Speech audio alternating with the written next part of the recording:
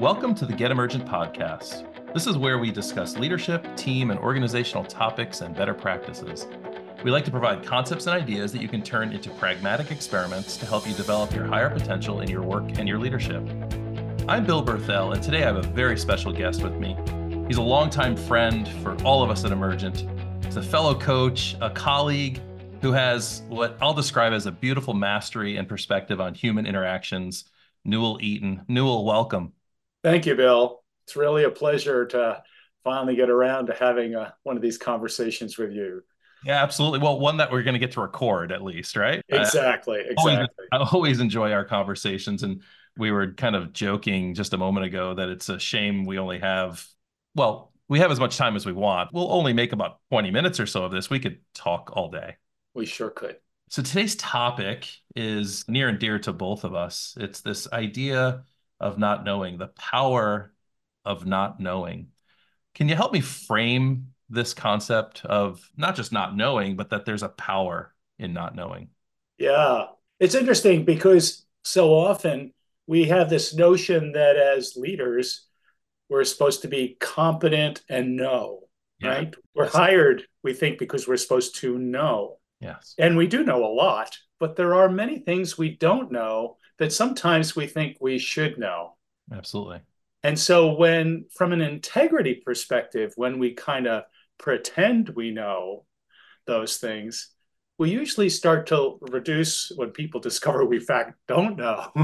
It really reduces trust. So as leaders, how do we recognize what we really do know, right? And recognize the power of that a lot of other people know things that we don't know. I think the core power of not knowing is recognizing how do we count on others who might know, and when we think about what's the essence of leadership, a leader is someone who can't get it all done by themselves. They need others to get something they care about done. Yes. They care about that, they try and find other people who care about it to come together to do something. Well, those other people are the ones that by asking them what they know, to do stuff, they feel like, oh, their competence is being recognized, they become appreciated. So there's a tremendous power in team creation by a leader who does not know certain things. Newell, I love how you just defined leadership in the way that it's someone who can't get it all done by themselves. That really underscores what we're talking about today. I think maybe I should speak about myself because I don't know what other leaders are really, thinking or doing. I'd like to pretend I know sometimes, and that goes right to the essence of what we're talking about. But I think sometimes I feel that not only should I know, but I'm almost not serving the work or my people by not knowing, right? There's this less than feeling. What have you seen that helps individuals, if not relieve that, step into a different space than that pressure of having to know? I think of the particular circumstance frequently when I'm coaching someone who has stepped up into a new leadership role. Yeah, yeah. And there's anxiety about frequently because, oh, will they think I'm competent? And that is particularly true if they're managing a group of people who are engaged in something that's different than what they, quote, were experts at. Right. Right. And they start being asked expert questions in that context. It's a perfect opportunity that many in coaching really try and help people with this to say, I'm really good at this. I know this. And I really need all of you for these areas that I don't know anything about. Maybe I'll learn about through you, but really you are the experts. And my job is to help you bring your expertise out. So in other words, create the context so you don't have to know. So I love that. So that takes, I can imagine, some vulnerability in admitting to others what we don't know. Exactly. Also anchor on what we do know. So it's not a complete surrender. It's not a complete, hey, I'm an ignorant person. It's right. Some mastery over here, but there's plenty of other spaces that I could really use your expertise. Right. Yeah. And the other thing with teams today, as we all know, there is so much change happening that's unforeseeable. Yes. And fast, right? And fast. Yeah. So there's a wonderful piece by Edwin Snowden called the Cynefin model, which talks about what's knowable and what's unknowable. I don't know this model. Yeah. It's spelled Cynefin, I think, Cynefin. Okay. And so without getting into a long, training piece on it, it basically is saying there are things that are simple that are knowable, like a light switch. You Mm, don't, you flip, well, flip it, you hope it'll go on. It usually does. That's called simple. Complicated is like, there's probably one good way to write a computer program mm, that will get you there most efficiently. Every time you do that, you'll get the same results. But like the conversation we're having right now, or any meeting, is what he would call unknowable until it happens. It's complex. And so you can project or estimate what might occur, but you really don't know. right, Right. right. And that's complexity. And the world we're in today is filled with that kind of stuff. You can explain it after the fact, but you really don't know what's going to happen until it happens. You can try and move things in a direction, like when we facilitate groups, right? You kind of have an idea where it may end up, but you really don't know till the group meets. And the fourth category, which is what is really creating havoc, is called chaos. And you can't even figure out what happened after the fact. Mm, It's just like the world with so much, like, so the pressure the teams are feeling today is because there's a lot of chaos out there. So as a leader, you can't know what's going to happen there. So how do you create the space where it's okay to start experimenting and try small steps to navigate? And so to me, that is really accepting you don't know, and then beginning the process of what are little ways we can figure out the future that, or our best attempt. And that fail fast stuff we sometimes talk about, or sure. to pilot things, that's because we're living more and more in a chaotic world. So as a leader, how do you have the resilience to accept you don't know the future? You never really did, but now we really know we don't. So how do you play into that space? And so to me, that's the power of recognizing you don't know, and to begin to explore little, the power of small steps, if you will. Let's try this. Let's try this kind of stuff. So the differentiation between complex and chaotic is the foreseeable potential future state. Chaotic is we even get to the future and look back and it's difficult to really tell what has happened. Exactly. Yeah. Or I sometimes think of complexity like if you have an organization that has meetings on a regular basis, Mhm. every meeting is going to be different, but there's a general flow that you can sense what's likely to occur. You can do probabilities with some degree of success Right. in complexity, right? Writing a strategic plan, right? I mean, yeah, it won't come out like it never comes out like what you propose, but there's approximation and you can navigate it. Whereas today's world is far more often chaotic. Mm, We think we know what will happen, but boy, it really does. I mean, who could, certainly the whole COVID time was a time of extreme chaos. No one could, I mean, there were people who kind of forecast it was going to happen someday, but to right. see what was going to happen out of it and how it's affected organizations and the hybrid and all the rest of it, we get to deal with hybrid, like what we're doing right now in a way. I don't think any of us had a handle on that in 2017, 18, right? So the power of not knowing was to appreciate there's going to be an unknowable future. And how do you set yourself up to be resilient enough to be able to deal in that world as a team? So how do you use that? Yeah, so let's go there because I think you're right. I think leaders are working in more perhaps chaotic environments or chaotic topics, the way we're defining chaotic currently. It's making me think of the acronym VUCA, right? Yeah, Volatility, uncertainty, complexity, and complexity and the ambiguity, ambiguity. right? There's ambiguity that's there. What do we do about it? So there's this thing of not knowing, having a willingness to not know. What's the pragmatic? Yeah. What do I do? First of all, get your team together, or get, if you want to even go broader, who are people who are going to have points of view, the whole benefits of what we talk about with DEI these days, right? To get different opinions, to have inclusion, Sure. get the wisdom of the more diverse crowd, right? And then from that group, I love that one of my colleagues, Tim Herson, wrote a book on productivity thinking. And in it, he uses this tool called what he calls the no wonder tool. What Mm, do I know? What do I wonder? love it. Yeah. So what do I know is what do I really know? What are facts, or, in ontological terms, what are assertions, right? What do we really know? They're facts. What are opinions or assessments or guesses? Well, some of those have more probability. They could still fit in the no category. And what are our assumptions about reality? And getting a group to do that. But then what do we wonder? And that's where we start looking at alternative futures or alternative possibilities. So by even doing that, not that those futures happen that way, but the process of engaging in that, like the benefit of planning, is you at least are preparing yourself for alternative futures. You've got kind of a game plan on what you're going to do with change. When it happens, you know, all of a sudden someone gets sick, who's going to take their role, right? That type of being clarity about those kinds of things. An organization that does that is then much better prepared to deal with alternative futures. It sounds to me like a lot of paradoxes or the topic of polarity management, which I know you and I Yeah. have talked about, we've talked about on our podcast. Yeah.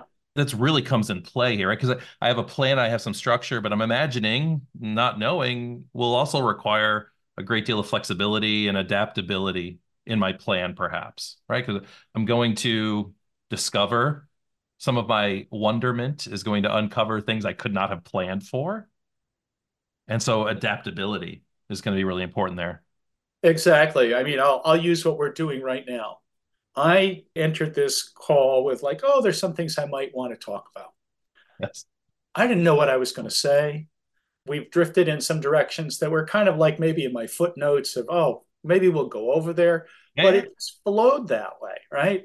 I didn't know this was going to happen. I mean, I'm really appreciating our conversation, Bill, because I think it's gone where it needed to go for whatever that means, right? We'll assess that at the end afterwards, perhaps.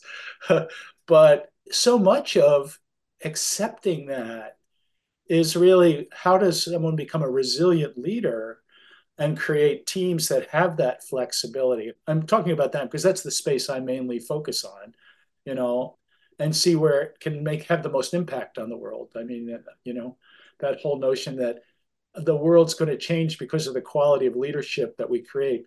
Conscious leadership is the answer. Yeah. So how do we build that? Well, power of not knowing is one of the core competencies I think we need to help leaders develop. Yeah, I so agree. Newell, talk to me a little bit about how you guide or work with leaders that, this isn't easy. When there's expectations on me, I've got specific goals and objectives to deliver for my organization or for my boss. Man, just letting go doesn't feel like the thing to do. I've got to deliver. Yeah. Well, it's not letting go. Yes, right. Good. Differentiate for me. It's recognizing I do not know, or I may suspect, I may have a notion of what it is, but I really don't know. To really recognize I'm jumping to conclusions or I'm making some assumptions. Who do I know, or where might I find out how to know Hmm. if that exists? And then if that doesn't exist, because sometimes it doesn't exist, how do I get a group of us together, like I was saying a little bit earlier, that we can at least come up with the highest probability or at least some alternative scenarios. Mm-hmm.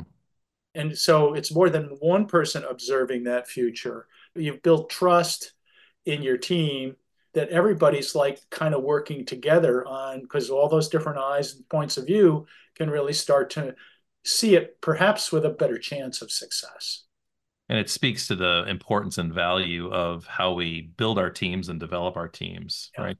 As much as we can plan that, get the highest probability of diverse skill sets on our team to get that collective intelligence higher Yeah. than any one individual. Yeah. There's kind of a freedom in it. Mm. I actually do some embodiment activities around it where I ask people to just realize they can't control gravity, right? Yes, yeah. Um, they can count on gravity, at least up till now, right? And I try to lessen my relationship with it by losing weight, but I hear what, hear what you're saying. But the notion of gravitas, right? Right? It's like, notice you can trust gravity, right? So really beginning with what are things you could really trust that, if you try and stop breathing, you won't succeed. Your body will breathe for you. You Yeah. know, it's sort of developing your inside game. I sometimes think of leadership development as we help people develop their inside game first so that they can really be more effective with their outside game, Mm. right? But it begins inside. It doesn't begin outside. And a lot of times they want us to work first on their outside game, when really you got to get the inside, their embodied sense, their emotional capacity, their capacity to think in various ways so that they can really bring their best of what they got to offer the world forward. And that learning to know yourself is knowable. at least some Hmm. of it, you Hmm. know. So how do we start with what can you really know about yourself? So when you're dealing with that external unknown, you're feeling more assurance, or even if you're feeling unsure, you know you're unsure so that you can reach it. That's the getting to that self-awareness level and being learning to count on others that really, I think, really matters in using this not knowing principle. Well, I so appreciate the concept of embodying the lack of that control, like our relationship with gravity or Yeah, our inability to stop breathing. Yeah, love that. We can remind ourselves, we can ground and center ourselves in that. that's right. Yeah, beautiful. Newell, I choose a word or a theme for myself for every year. And I want to share with you that 2024, my word is adventure, and my theme Oh, is to have more exploration and wonder through adventure. And beautiful. this conversation is centered in that space for me. I'm really appreciating it personally because often adventure is defined in a way where you're out doing something potentially unknown and or dangerous, right? Danger is Yeah. usually associated with that idea of adventure. And I wonder, what do you think about that idea as we navigate the unknown? How do we navigate those risks or those potential dangers? Yeah, I think you've named part of it. As a way to begin is how do we be curious? Yeah. How do we start, how do we open up our curiosity?